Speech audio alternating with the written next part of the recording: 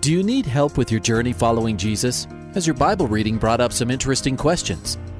I need a prayer request. Is I've heard pastors talk about you can't get to heaven just with good deeds. I was just wondering what you guys think. Is there a correlation between the seventh trumpet in Revelations as the last trumpet, or is he talking about some other trumpet?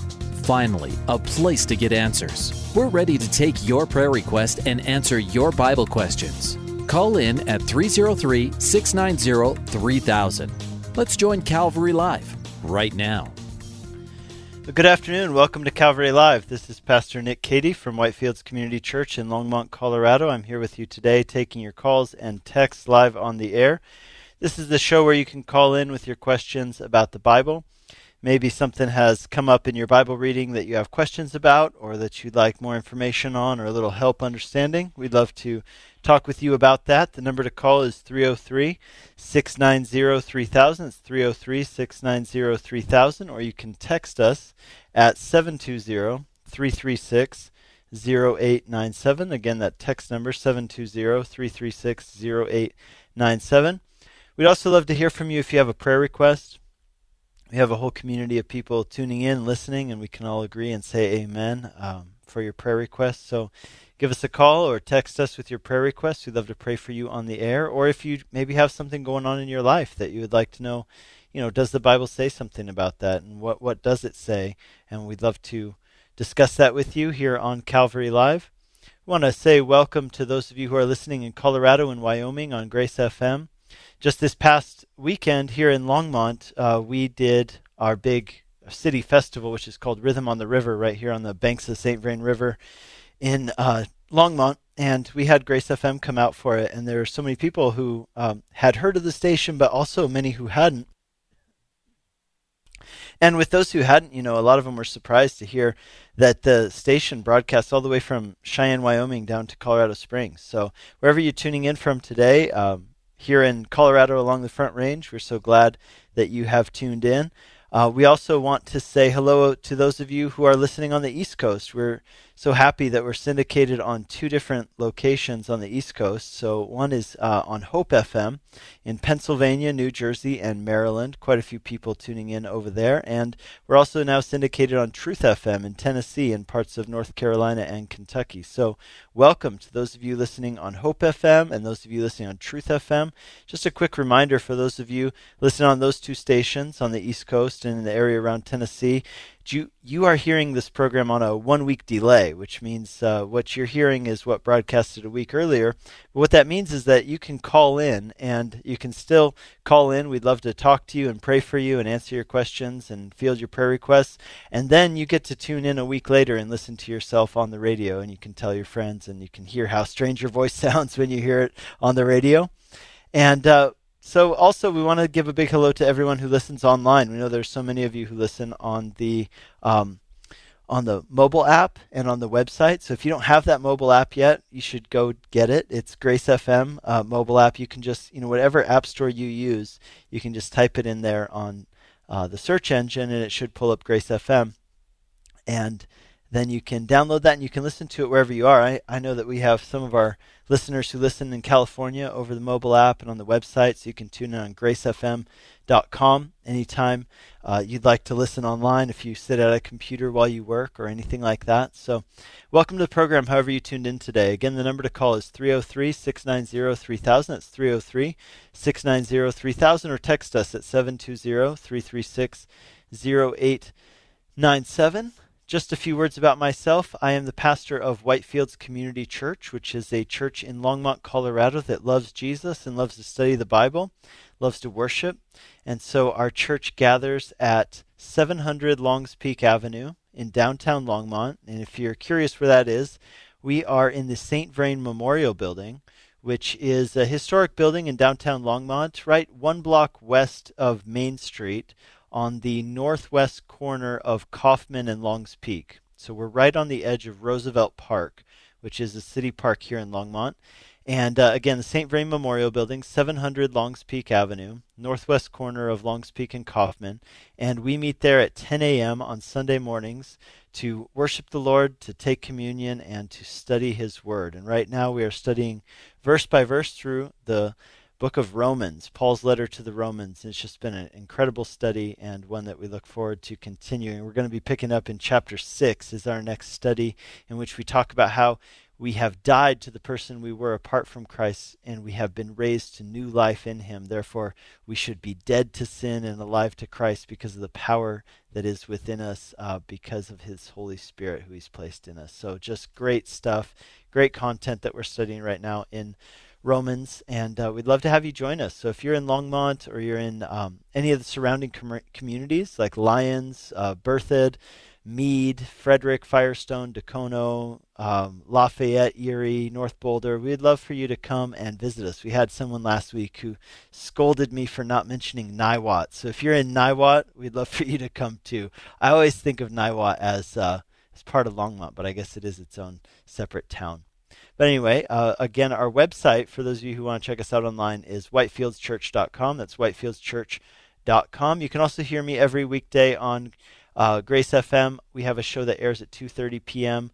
called Life in the Field, which is a reference to how we live our lives in God's mission field. So weekdays at 2:30 p.m. and Sunday mornings we're also on at 10 a.m. So let's go to our callers. We've already got some calls in. Let's go to Jay in Denver, Colorado. Hey, Jay, welcome to the program. Man? Doing well. What's up? I just had a prayer request. I got in trouble with the law yesterday, and just kind of concerned about what's going to happen. I just really don't want it to screw up things with my family, and just don't want to be taken away from my wife. Okay. Need some prayer. Absolutely. Well, let's pray for you. Heavenly Father, we pray for Jay, and Lord, it sounds like he's in a really kind of at the end of himself. And sometimes, Lord, that's the exact place where you meet us in the most powerful ways. And Lord, I pray that would be the case with Jay as he's come to the end of himself, as he's kind of at the end of his rope. Lord, I pray that you would meet him in that place, that as he's fallen down, Lord, that you would catch him, that you'd hold him tightly. And Lord, whatever happens in this situation with the law, Lord, that truly this would be the beginning of a new walk with you and a turning point in his life. Lord, we pray, we know that you're a redeeming God, and we pray that you would use even this difficult situation, Lord, not only for your glory, but for Jay's good and the ultimate good of him and his family. Lord, we pray for his family, Lord, that you would take care of them. And Lord, we pray that if this is a situation in which, Lord, you will be merciful to Jay and you'll show him grace and mercy, Lord, that he wouldn't take it for granted. We remember those we remember the lepers, the 10 lepers who came to you, Jesus, and they begged to be healed, and you healed them. But only one of them had the memory to come back and thank you for healing him. So I pray that no matter what happens, Lord, if you show Jay mercy in this situation and give him grace in this, Lord, I pray that he would be like that one leper who returns and says thank you, that he wouldn't take it for granted or take it as something that's normal or natural, because mercy isn't a normal, natural thing. So, Lord, we thank you for your grace, your love, and your mercy. And we thank you that you're a God for whom this isn't a situation that's over your head. It feels like it's the end of Jay's rope, but, Lord, we know it's not something that you can't work in and work through. So, Lord, I pray for him. I pray for his family. Lord, I pray if it's in your will that you would keep them together. But, Lord, that we do say like Jesus said, not my will, but your will be done. We hand ourselves into your hands, knowing that you're faithful and that you do what is right. So, Lord, I pray for Jay that you would hold him, that you give him confidence in you. And, Lord, if it's in your will, I pray that you would show him mercy in this situation. In Jesus' name, amen. Amen. Amen. I appreciate it, man. Thank you. Absolutely, Jay. Thanks for calling in. God bless you. All right. You too. Bye-bye. Bye. You're listening to Calvary Live. This is Pastor Nick Cady from Whitefields Community Church, taking your calls and texts live on the air today. Let's go to Danny in Aurora, Colorado. Hi, Danny. Welcome to the program. Hey, Pastor Nick. How you doing? Doing great. What's up? Question. I was just wondering what your thoughts were on, if there is let's say, a church that is kind of leading in Christian music, and yet they're teaching heresy, or teaching, their worship leaders are heretical comments and things like that.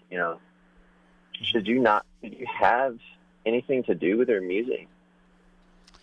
Yeah, I mean, that's a good question. The question really comes down to the idea of, can you separate the music from the person who's writing the music? I know this is a question that's come up several times in discussions that I've had, and we even got some questions last week regarding some different different groups that put out worship music, but yet their pastors or their worship leaders have said things or believe things that they don't agree with.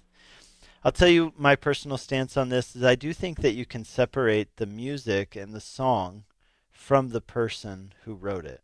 And I think that God can use flawed vessels to do good things. I think we see examples of that throughout the Bible. And I think that if you look through Christian history too, you can see that God used flawed people to do things in spite of those people. But he did things to bless people and to get his work done, and so I think that you can separate the person, the messenger, from the message. Let's put it that way. I think you can do that. So, is there anything specific that you're referring to, Danny? Well, I didn't want to be, saying names and stuff like that over the air and everything. Okay. But I guess then my second question is, how do you, seeing in scriptures, you see, someone, I guess how to, what if it was personal? What if it was somebody you knew and they, a brother or sister in Christ, and they're, speaking these things? I mean, you have places in the Word where it says to avoid them, or if they don't have the same message, if it's not, if they're teaching what's not scriptural or doctrinal, to not have to rebuke them in love, right, or address them in love rather, and then if not, then have nothing to do with them. Is that, I guess I'm trying to understand, like, if how do you treat somebody if they're teaching that? I mean, you can treat them with love, but then they're deceiving the flock. It's yeah. You know what I mean? No, yeah, so there's a couple thoughts I have on this. I think about Ephesians chapter 4 that talks about, it's Ephesians chapter 4. It talks about exposing the deeds of darkness and bringing them into the light. So I think there's something to be said for that. I think, we have an example with the Apostle Paul calling out the Apostle Peter in Galatians chapter 2. You remember where he tells the story of how Peter was kind of acting like a hypocrite, and Paul called him out in front of other people. And so I think that there is a time and a place for that. I think it has to be done in love. I think it has to be done as family. And that's really what you need to differentiate, right? Is, so what are the points in which we're talking about disagreements? And what's the point in which we're actually talking about heresy? And I think that is a really big question, and it's not often an easy question. And so one of the things you have to differentiate is, what is the difference between a primary doctrine and a secondary doctrine? Okay, so primary doctrines are the things about which we cannot have disagreement. Because if you just don't agree on these points, you're not a Christian. These are the things like the way of salvation. Are you saved by works, or are you saved by Jesus's works? Are you saved by your own works or by Jesus's works? Things like the Trinity, things like the person and character of God, things like I would put the scriptures in there. Now, there are a lot of people who would have differing opinions on other matters that we would call secondary matters. And maybe you've heard the old saying, that it says that in primary things, we must have unity. In secondary things, there must be charity. And in all things, there must be love. Or, sorry, in secondary things, there must be liberality, or there must be freedom. And then in all things, there must be charity or love. So the idea with that is that we differentiate between the things which are absolutely, they're non-negotiables. They're hills that we are willing to die on. And then we have other things that we're willing to discuss as family. And so, for example, like people might have different views on the end times. Now, I might think that somebody's wrong, but that doesn't mean that they're a heretic, right? I have an example, a specific example. Okay. So let's say someone says, well, I just can't believe, as a Christian, that, God, that essentially Noah's Ark happened and that God, had Noah load a massive boat with tons of animals and all of that. Let's say somebody said that. Okay.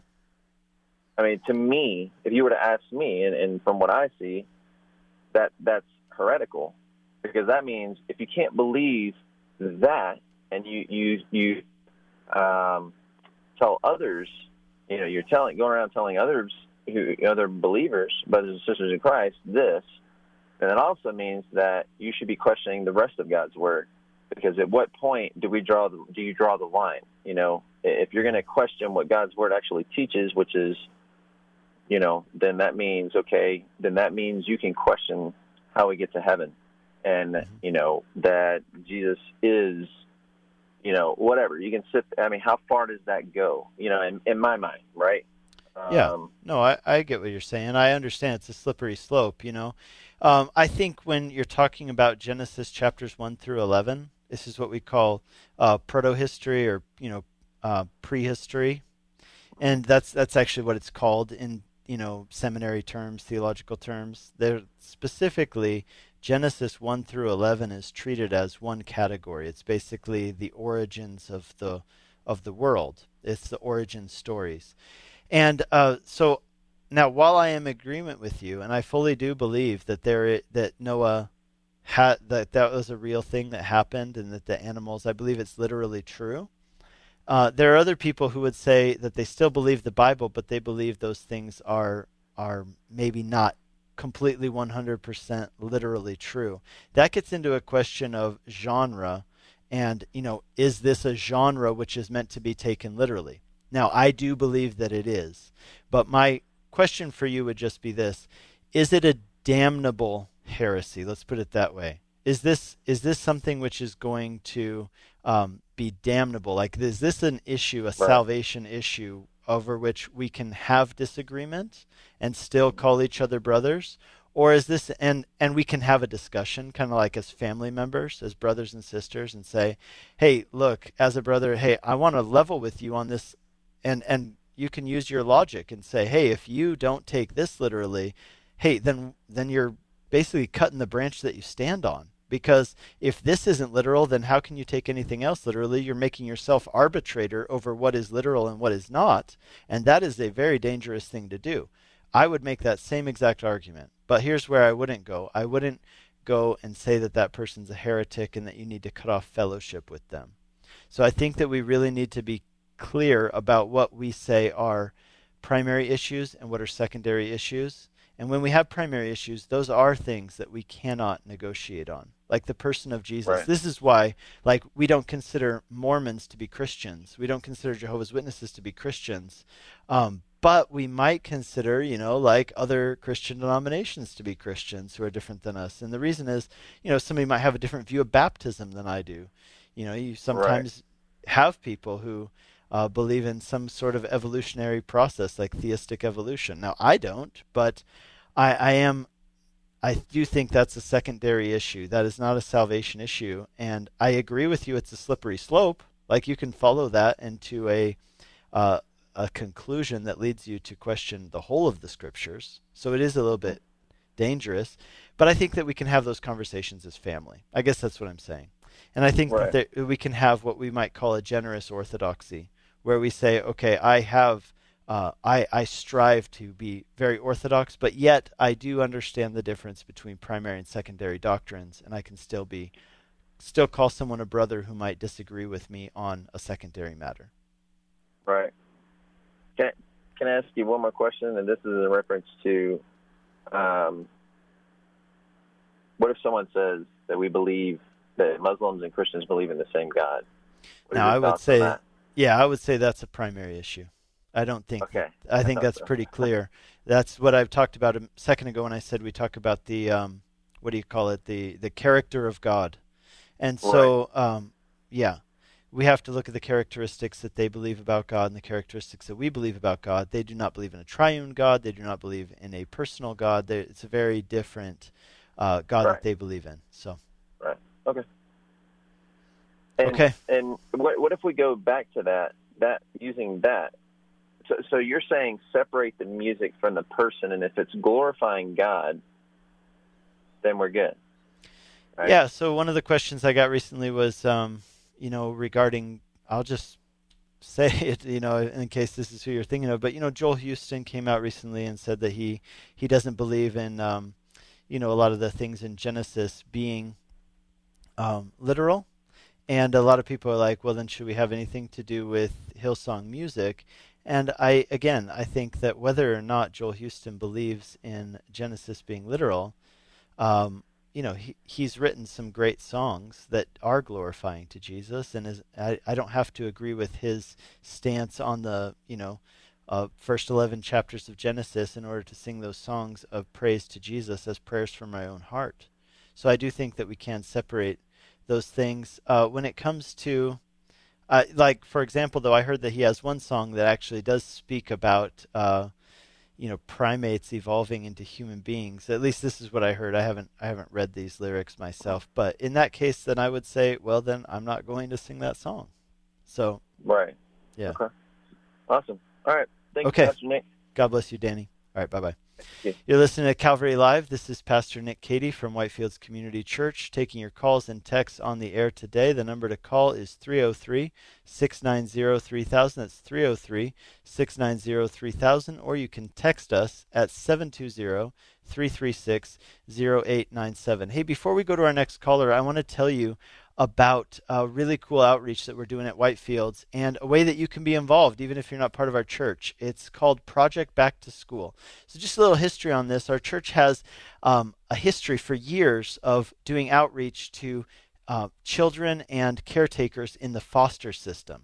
And just let me give you some quick statistics on foster system, because here's the thing that we've come to realize in our church, in our community, and this was brought to our attention by some people in our church community, is that children and caretakers in the foster system really form what we would call an at-risk people group within our own communities.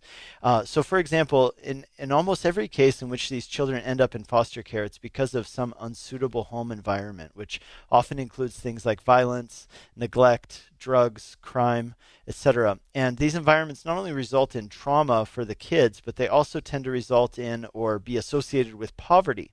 And many foster care situations are also kinship care, which means the child's cared for by a relative, which often means a financial burden. For example, if you have someone like an elderly person on a fixed income who takes in grandchildren or cousins or nephews or whatever that might be.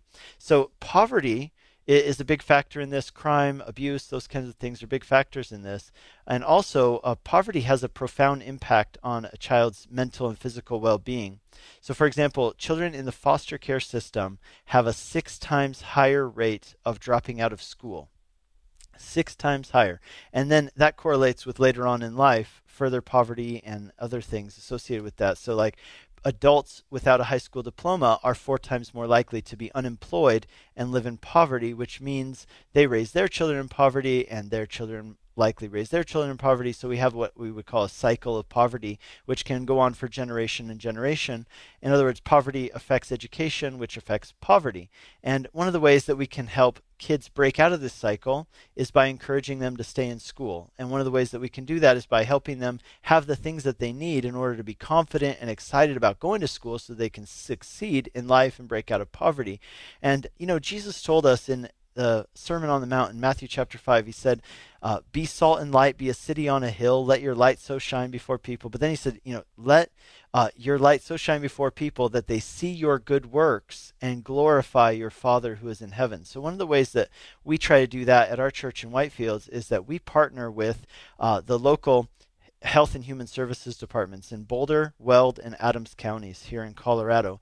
And what we've done is we've partnered with them. We partner with them at two critical times of the year. One is Christmas time, in which we help families provide Christmas gifts, and we give them Christmas gifts, and we give them also information about the gospel, and we give them gospel music, and we give them gospel tracts and books and things like that along with the Christmas gifts. But during back to school time, which is right now, I know it feels like we're in the middle of summer, but school is coming up in just a couple weeks. I hope that I'm not bumming you out, any of you who are listening, by saying that, but it's true. This is the time when we're getting ready for kids to go back to school.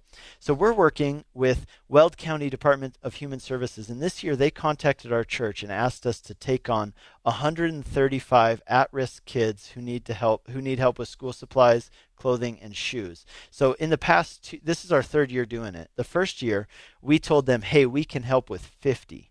And then last year, we stepped it up and we said, we're going to step out in faith and just trust God, and we're going to do 100 kids. And so this is quite the stretch, to take on that many kids and make sure that we're going to provide for them. Well, this year they contacted us and said, hey, we want you to take on 135 kids who are at risk, kids who need these items. And so we said, hey, we are going to trust God. 100 we did last year and we were fine, but more than that felt like it might be a lot. But this year we said, hey, if this is what they're asking us to do, we want to do it. We want to step out in faith and trust God. And so this is a 4-week project that we're doing, and we are in now week 3 out of 4. This is really kind of the last week because the 4th week is when everything gets returned. But out of the original 135 kids, now we have 20 kids left who we're looking for sponsorship for. And so we have so far covered all of it within our own church congregation here at Whitefields in Longmont. But I want to reach out to those of you on the airwaves who might say, hey, I'd love to help with something like that. That sounds like a great project and a good thing. We're also going to be sharing the gospel with the kids. And we have now a relationship with Weld County Human Services where we get to go and meet some of these families sometimes and deliver these things in person. And so it's a really great opportunity for us to share the gospel in a really tangible way and to reach out to people in the name of Jesus and help them. So if you would like to be involved with that, here's what you can do. We had last year, I mentioned the same project, and we did have some of our radio listeners come alongside and work with us to provide for these kids. So I figured, hey, probably there's some of you out there listening today who would love to jump on this opportunity. So here's what you do. You can just email us at info at whitefieldschurch.com. That's Whitefields with an S, whitefieldschurch.com. Or you can call our phone number is 303-775-3485, 303-775-3485, or go to our website, whitefieldschurch.com. You can find information on there or how to contact us. And we'd love to hook you up with a family and a child. We have the child's name and their age and everything and exactly what they need in order to do well in school. Email us, give us that info, contact us. We'd love to get you involved and hooked up with blessing these kids up here in northern Colorado in Jesus' name. We've come to our break. We're going to be back right after the break. And you're listening to Calvary Live. This is Pastor Nick Cady. We'll be back with you in just a few minutes.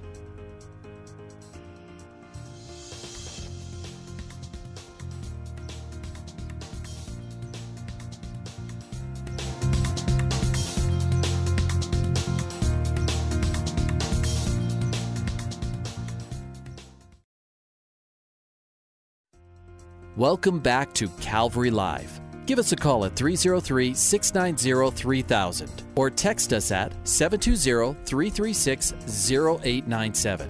Let's join Calvary Live right now. Good afternoon. Welcome back to Calvary Live. This is Pastor Nick Cady from Whitefields Community Church, taking your calls and texts today. Just a quick reminder that for those of you in the Longmont area, we'd love to have you come and visit us at Whitefields Community Church. come visit us. Our website is whitefieldschurch.com. You can find all the information, directions, all that good stuff on there. But if you are in Longmont, Colorado, and the surrounding area, we would love to have you come visit us and study God's Word with us. We're currently studying through the book of Romans on Sunday mornings, and we'd love to have you come and be part of what God's doing at Whitefields. So check us out online, whitefieldschurch.com. We meet on Sunday mornings in downtown Longmont at the St. Vrain Memorial Building, but you can find all that information, directions, all that good stuff at whitefieldschurch.com. Let's go to Wesley in Greeley, Colorado. Hi, Wesley. Hello. Welcome to the program. Thank you. Yeah, I'd like to start with a quick little background about me. That I'm 52. I grew up in a totally non-religious family, and I just became a Christian a few years ago, and the Lord put me in jail for 7 months so that I'd have time to read the Bible for a while because I wasn't doing it on the street. I was found not guilty, but I found out a lot of things. And he's shown me that poverty is not a bad thing. Okay. I'm living in a homemade trailer on the Poudre River next to a family of raccoons, and I couldn't be happier if he gave me Donald Trump's mansion. I wouldn't take it. Well, all right. Well, what can I do for you? Well, I want to pray that the rest of the Christians in the country start to understand the things that God has shown me. That it's in Isaiah 10, verses 1 through 4, where he speaks about do not create unjust laws or enact unjust statutes that deny the rights of my poor. And I believe the rights of the poor that he's talking about is the right of any person, the right of birth to create a home just like any other animal on the earth. Birds make nests and foxes have dens, and I created my own little space, but the capitalists, they think they have to own everything. Every little square inch of land has to be owned by somebody. God doesn't want that to happen. Isaiah 5:8 says that too. Woe to those who connect house to house and join field to field, till no room is left in the land. Well, Wesley, let me just say a few things real quick. Capitalism aside, I don't think that capitalism is an inherently bad form of government. But here, I will say that I think you're touching on something that I do think is very important for the Western Church to understand, and that is the message of the prophets. And one of the messages of the prophets was that God cares very much for the weak and the vulnerable in society. And there's this thing called the Quartet of the Vulnerable. That's a term used in theological circles. And what the Quartet of the Vulnerable refers to four of the most vulnerable people who are mentioned in the prophetic books, so the major and minor prophets. So that would include Isaiah and kind of the last 12 books of the Bible as well, and the major, the other major prophets, Isaiah, Daniel, Ezekiel, Jeremiah. And you go on, and what you find is that God was very upset with his people for a few things. You can see this, for example, in the book of Amos, and one of those was that they did not care for the most vulnerable people in society, and by doing that, they were not representing his heart. And that was what they were called to do as his people, was to be his representatives on earth. And as Christians, that is exactly what we're called to do. We're called to be ambassadors for Christ and to show people the heart of God through our actions and through our words. So the Quartet of the Vulnerable in the prophetic books included four groups of people. One of them was the poor, another was widows, then orphans, and then immigrants, interestingly enough. And so I think that there are some other groups that we could probably add to that in our day and age, people who are particularly at risk in our society. And so, for example, I think you could add to that in American society, and not just American society. You could add single mothers, and you could add other people have suggested even the elderly. And I think that is accurate. A lot of times those people are some of the most at-risk, most vulnerable people in society. And what the people of Israel were chastised by God for doing was for allowing those people to be taken advantage of and not making sure that they were provided for and cared for. Now, how we go about doing that, whether that is through a government system or whether that's through church systems that provide for people in need, kind of like what we're doing with our project Back to School, that's open for discussion. So I don't think that capitalism is an inherently bad form of government, but clearly greed is the problem, not any particular form of government and sin. So I think you bring up a really good point about the importance of the prophetic message. The prophetic message about caring for justice is what the Bible puts it in the category of justice. Justice doesn't only mean, giving someone what they deserve. It also means caring for the needs of the most vulnerable. So that is a very, very important biblical theme. And I actually would agree with you, Wesley, that that is an overlooked theme in Western society, especially by the people we might call the haves as opposed to the have-nots. So, hey, I appreciate that comment. I'm going to let you go, but thank you for calling in. God bless you. You're listening to Calvary Live. This is Pastor Nick Cady from Whitefields Community Church in Longmont, Colorado, taking your calls and texts on the air today. It looks like we have a caller who has a question about Project Back to School. So we patch her through. Are you there? No. Okay. Well, it sounds like someone was on the line asking about the price for kids going in the Project Back to School project that I was just talking about a few minutes ago, that our church Whitefields is a big outreach that we do every summer. What is the price for it? Well, it really depends on what... Oh, I see. Okay, so this caller was calling in on a different phone line, but have this question, so it wanted me to talk about it on the air. Okay, so the price can differ, really. I mean, if you want to buy... we ask that you buy nice things for the kids. That's kind of part of it. But if you go to a discount store and buy nice things, then the price can vary. If you go, depending on what you buy for the kids, we have kind of a checklist. I would assume on average you're looking to spend about $50 to help one of these kids get set up with some school supplies. And if you want to do more than that, you're more than welcome to do that. So $50 is about the average price for that. You're listening to Calvary Live. Let's go over to our text line, and we are going to look at some of the texts that have come in. We have one texter who asks that we pray for him. He sounds like he is having some struggles with thoughts, so his thought life. He says, please pray for my mind. I'm having thoughts and feelings, and it feels like I'm under spiritual attack. The enemy is bringing feelings that say that what I am saying, I assume, about Jesus is horrible. Please pray for me to be delivered. So let's pray for this person. Heavenly Father, we pray for this brother or sister who is struggling with their thought life. And Lord, we remember that in Ephesians 6, when it talks about spiritual warfare, what it's describing is that the battlefield for spiritual warfare is often our minds. That the enemy, Lord, you called him the father of lies, that he lies to us. He says things to us that are not true, whispers lies in our ear, so to say. And we need to take up the spiritual armor so that we can stand against those spiritual attacks that are often wielded against our minds and the thought life that we have. So Lord, I pray for this brother or sister here on the text line who's texted in having a hard time here. Lord, I pray that you would equip them with everything that they need. Lord, I believe that you have already given them what they need to withstand, but I pray that they would take it up. I pray that they would understand that we are not wrestling against flesh and blood, but against rulers, authorities, cosmic powers over this present darkness, and spiritual forces of evil in the heavenly places.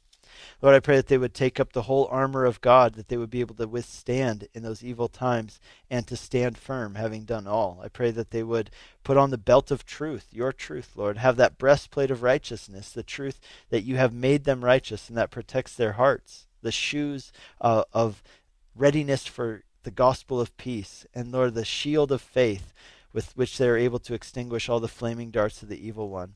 I pray that this person would take up the helmet of salvation and the sword of the Spirit, and that they would pray in the Spirit with all prayer and supplication.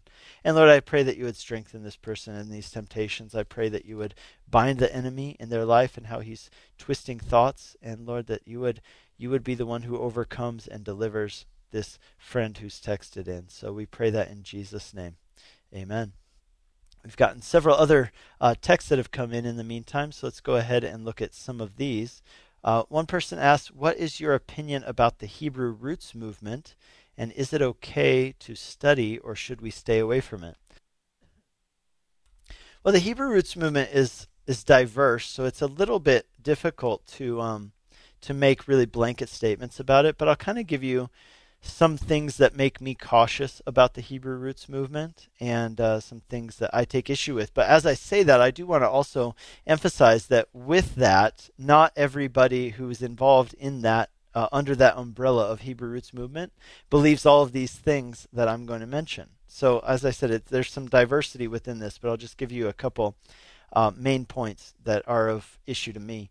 So the main premise of the Hebrew roots movement is the belief that the church has veered away from the true teachings and the Hebrew concepts of the Bible. And so what the movement believes is that Christianity has been kind of indoctrinated with the culture and beliefs of Greek and Roman philosophy, and that ultimately biblical Christianity that's taught in many churches today has been corrupted with paganism, which has come in through Greek philosophy and Roman philosophy.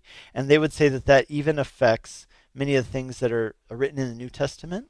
It affects the way that we also have understood, for example, the writings of the Apostle Paul particularly.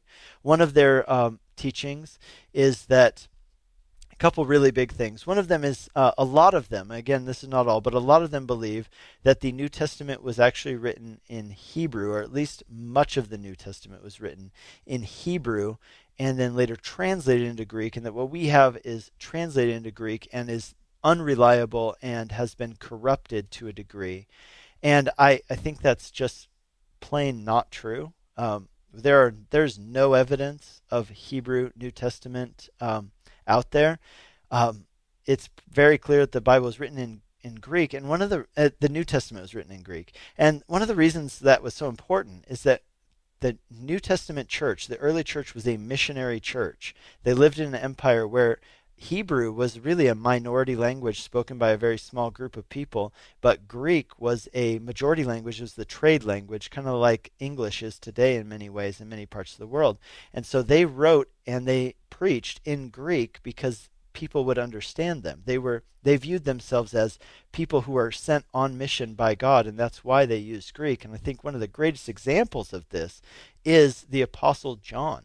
So if you read especially John's epistles, like 1 John, 2 John, 3 John, towards the end of the New Testament, when I was in seminary, they would have us, that's how we learned Greek. We would learn Greek, and then they have you do a lot of work in the letters of John, the epistles of John. The reason is because they're so simple. They use such a simple Greek, and the main theory behind why they're so simple is because they believe that John was writing in a language which was not his first language. He was writing in a second language. Now, he was proficient in it, but you could tell that he's not as fluent as someone like Paul, who lived in the Roman Empire in a Greek-speaking community. Although he spoke Hebrew as probably his mother tongue, he was very proficient in Greek. Now, John, having grown up in Israel, would not have been as proficient in Greek, but he knew it. But the point is that he wrote in a language which was not his primary language. Why? Because he had a missionary heart.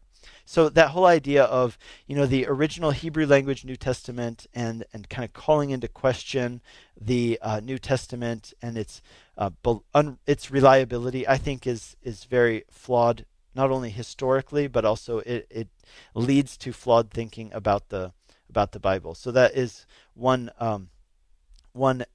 issue I have with it. Another issue is that those in the Hebrew roots movement, they believe that the teachings, they believe that Jesus' death on the cross did not end the Mosaic covenant, but renewed the Mosaic covenant and expanded it and wrote it on the hearts of his true followers. Now, I don't actually disagree with that. I think the New Testament's very clear that what we have in Christianity is not really a new religion, but it's the fulfillment of everything that God had been doing. So everything that came in the Bible was fulfilled in Jesus. He fulfilled all of it, and therefore there's that. So one of the other things that they say in line with this idea that there's this kind of continuation is that they'll often say that we have misread the New Testament, and that, for example, in the Middle Ages, there was a lot of talk about, kind of a judicial understanding of justification and righteousness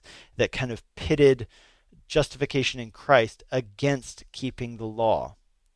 And I this is where I have a point of disagreement with them. I think that comes from that theology, right, that we are justified in Christ apart from the works of the law, is not only found in the New Testament, it's very, very clearly found in the New Testament. In fact, not only is it found in the New Testament, it's also found in the Old Testament.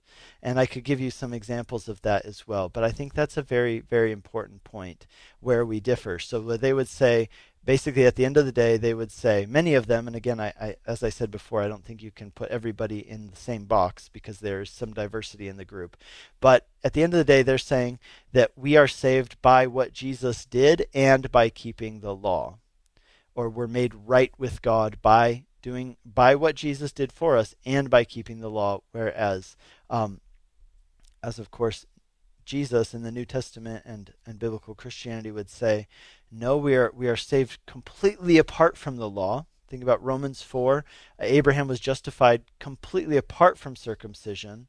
The people of Israel, for example, were saved and rescued by God as a prototype of the salvation that we have in Jesus before they received the law at Mount Sinai.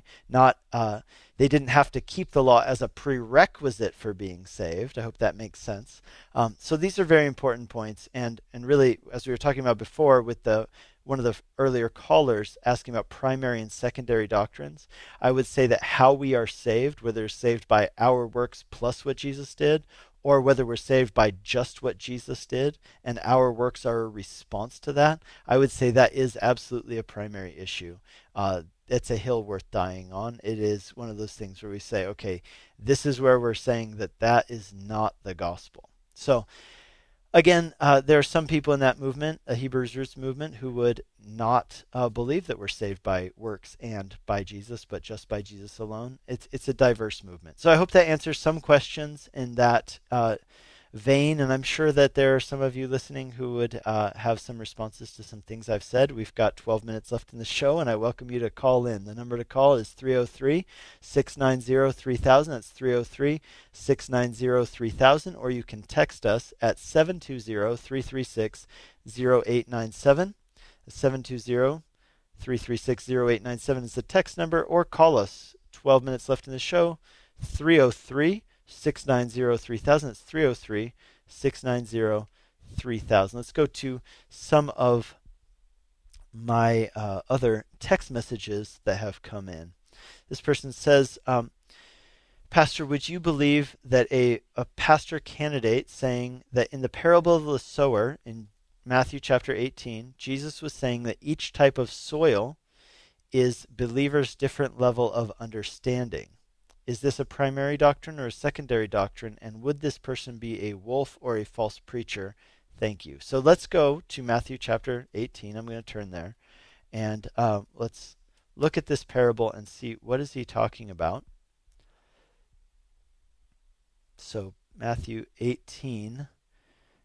I think that you might have the address wrong on that, but let's just talk about the parable of the different soils. I don't believe it's found in Matthew 18, actually. So unless you're talking about a different parable, then please text me and let me know. But otherwise, let's talk about the parable of the different soils. So Jesus tells a parable in which there's a person who plants good seed in different types of soil. So the first soil is very hard soil, and the seed never penetrates the soil. It just bounces off, and then it is eaten by the birds of the air who come down and steal it. Then he talks about the soil which receives it, and it springs up very, very quickly, almost unnaturally quickly, and then it's burned up by the sun because it doesn't put down roots deep enough. Then a third type of soil is the one that falls up near weeds, and it springs up, but it gets choked out by the weeds. And then the fourth type of soil is the one that falls in good soil, and it grows up and puts down roots and bears much good fruit. And you know what's interesting about that parable is that we don't actually have to speculate about what the parable is about, because Jesus himself told us what the parable is about. He actually gives us the example of, or he gives us the explanation, because it tells us that his disciples asked him for the definition, and he gave it to him. So that's actually found in Matthew chapter 13, is the parable of the sower. And so here's what he said. Well, what does it mean? And then he explains it to him. And this is Matthew chapter 13, starting verse 18. He says, listen to what the parable of the sower means. Someone who hears the message about the kingdom and does not understand it, the evil one comes and snatches away what's sown in their heart. So the birds of the air represent the evil one, the enemy, Satan, coming and snatching away what was sown in their heart because it didn't penetrate them. It didn't penetrate into their heart and take root. So then he says the second seed that falls on the rocky ground refers to someone who hears the word, receives it with joy. This would be what we call in our vernacular a flash in the pan. Sometimes I know this is true for me when I see somebody who, responds, and it's almost like, wow, that was like, they need to count the costs. Like they need to actually think about this a little bit more before they get really excited. A big flash in the pan. Hey, that was the greatest thing I've ever heard. Hey, yes, I want to be all in right now all the time. Sometimes that's awesome, but sometimes you got to watch out with that because that person needs to take the time, like Jesus said, to count the cost of discipleship. And they need to really think about what it is that they're getting themselves into. Make sure that they understand the gospel and take their time, put down their roots. So I'm wary of those flash in the pan people, like Jesus is talking about. The one that falls on the rocky ground, never puts down roots, grows up really fast, and then gets burned up by the heat of the sun. Then he talks about the seed that falls among the thorns as someone whose faith, they're growing, but their faith gets choked out by the cares of this world.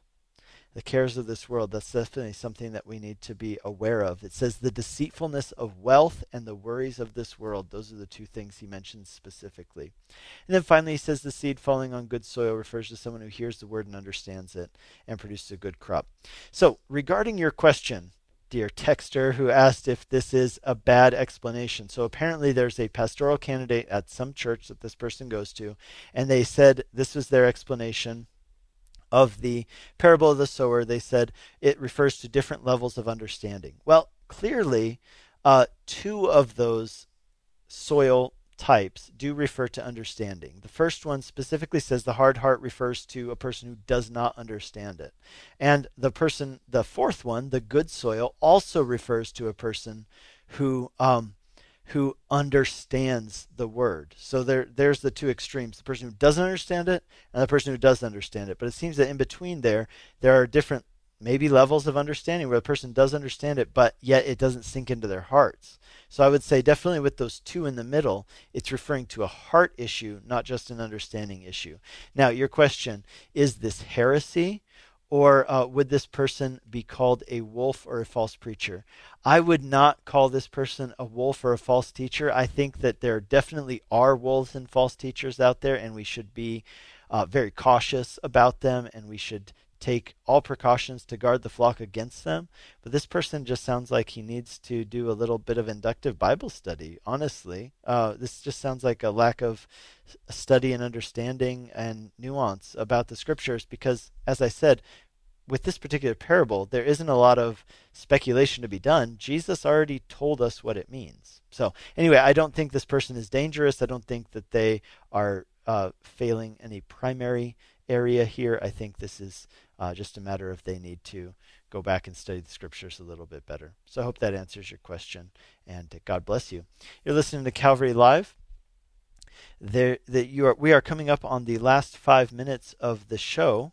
The number to call is 303-690-3000. That's 303-690-3000. Or you can text us at 720-336-0897. My name is Pastor Nick Cady, and I'm from Whitefields Community Church in Longmont, Colorado. Let's go. We've got another. Let's see. We had someone who called in.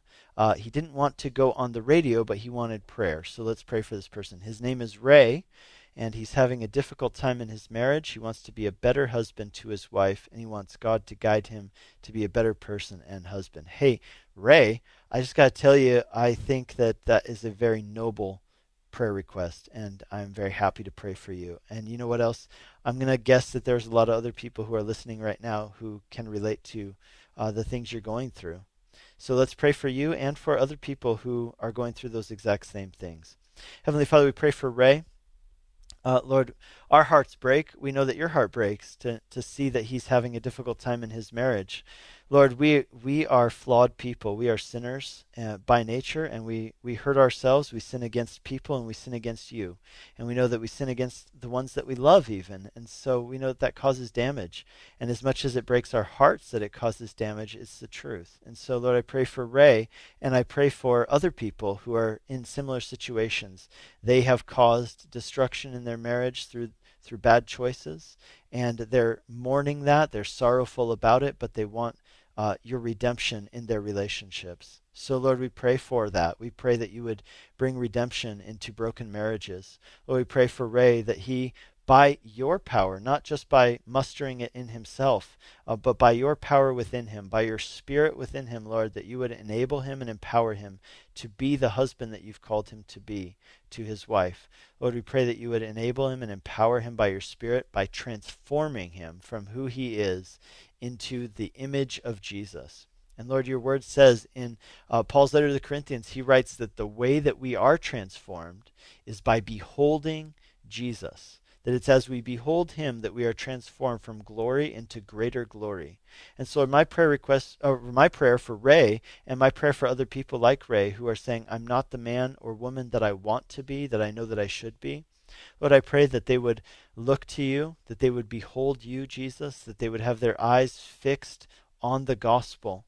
Lord, that they would be hearing the gospel, reading the gospel, preaching the gospel to their own hearts, the message, Lord, that we are flawed beyond what we even realize, but we are more loved than we could ever dare to imagine, and that we look to the cross, we see the proof of your love for us. Lord, I pray that as Ray does that, as other listeners do that, Lord, that we would be filled with a sense of humility in who we are, knowing that we are sinners, and a sense of confidence, knowing that we are beloved by God, that we are not considered, that you have taken us who are enemies, and you have made us friends, and you've made us family. So, Lord, thank you for the amazing promise of the gospel. And I pray that as Ray and others of us consider that day in and day out, Lord, you would be transforming us from glory to greater glory into the image of Jesus. So, Lord, I ask for restoration and healing in broken marriages in Jesus' name. Amen. We've come up on the last minute of our show. You've been listening to Calvary Live. My name's Pastor Nick Cady. I am with you every Monday, so I'm going to be with you again next Monday. Always a privilege and a pleasure to take your calls on the air. One person, just final text here, one person asked, is there a way to donate online for these things if they can't drop them off? Yes, there is. whitefieldschurch.com, and you can just click on the Give section and look for Project Back to School. God bless you. I'll be with you again next Monday, and you can tune in every weekday from 4 to 5 p.m. for Calvary Live. Bye-bye.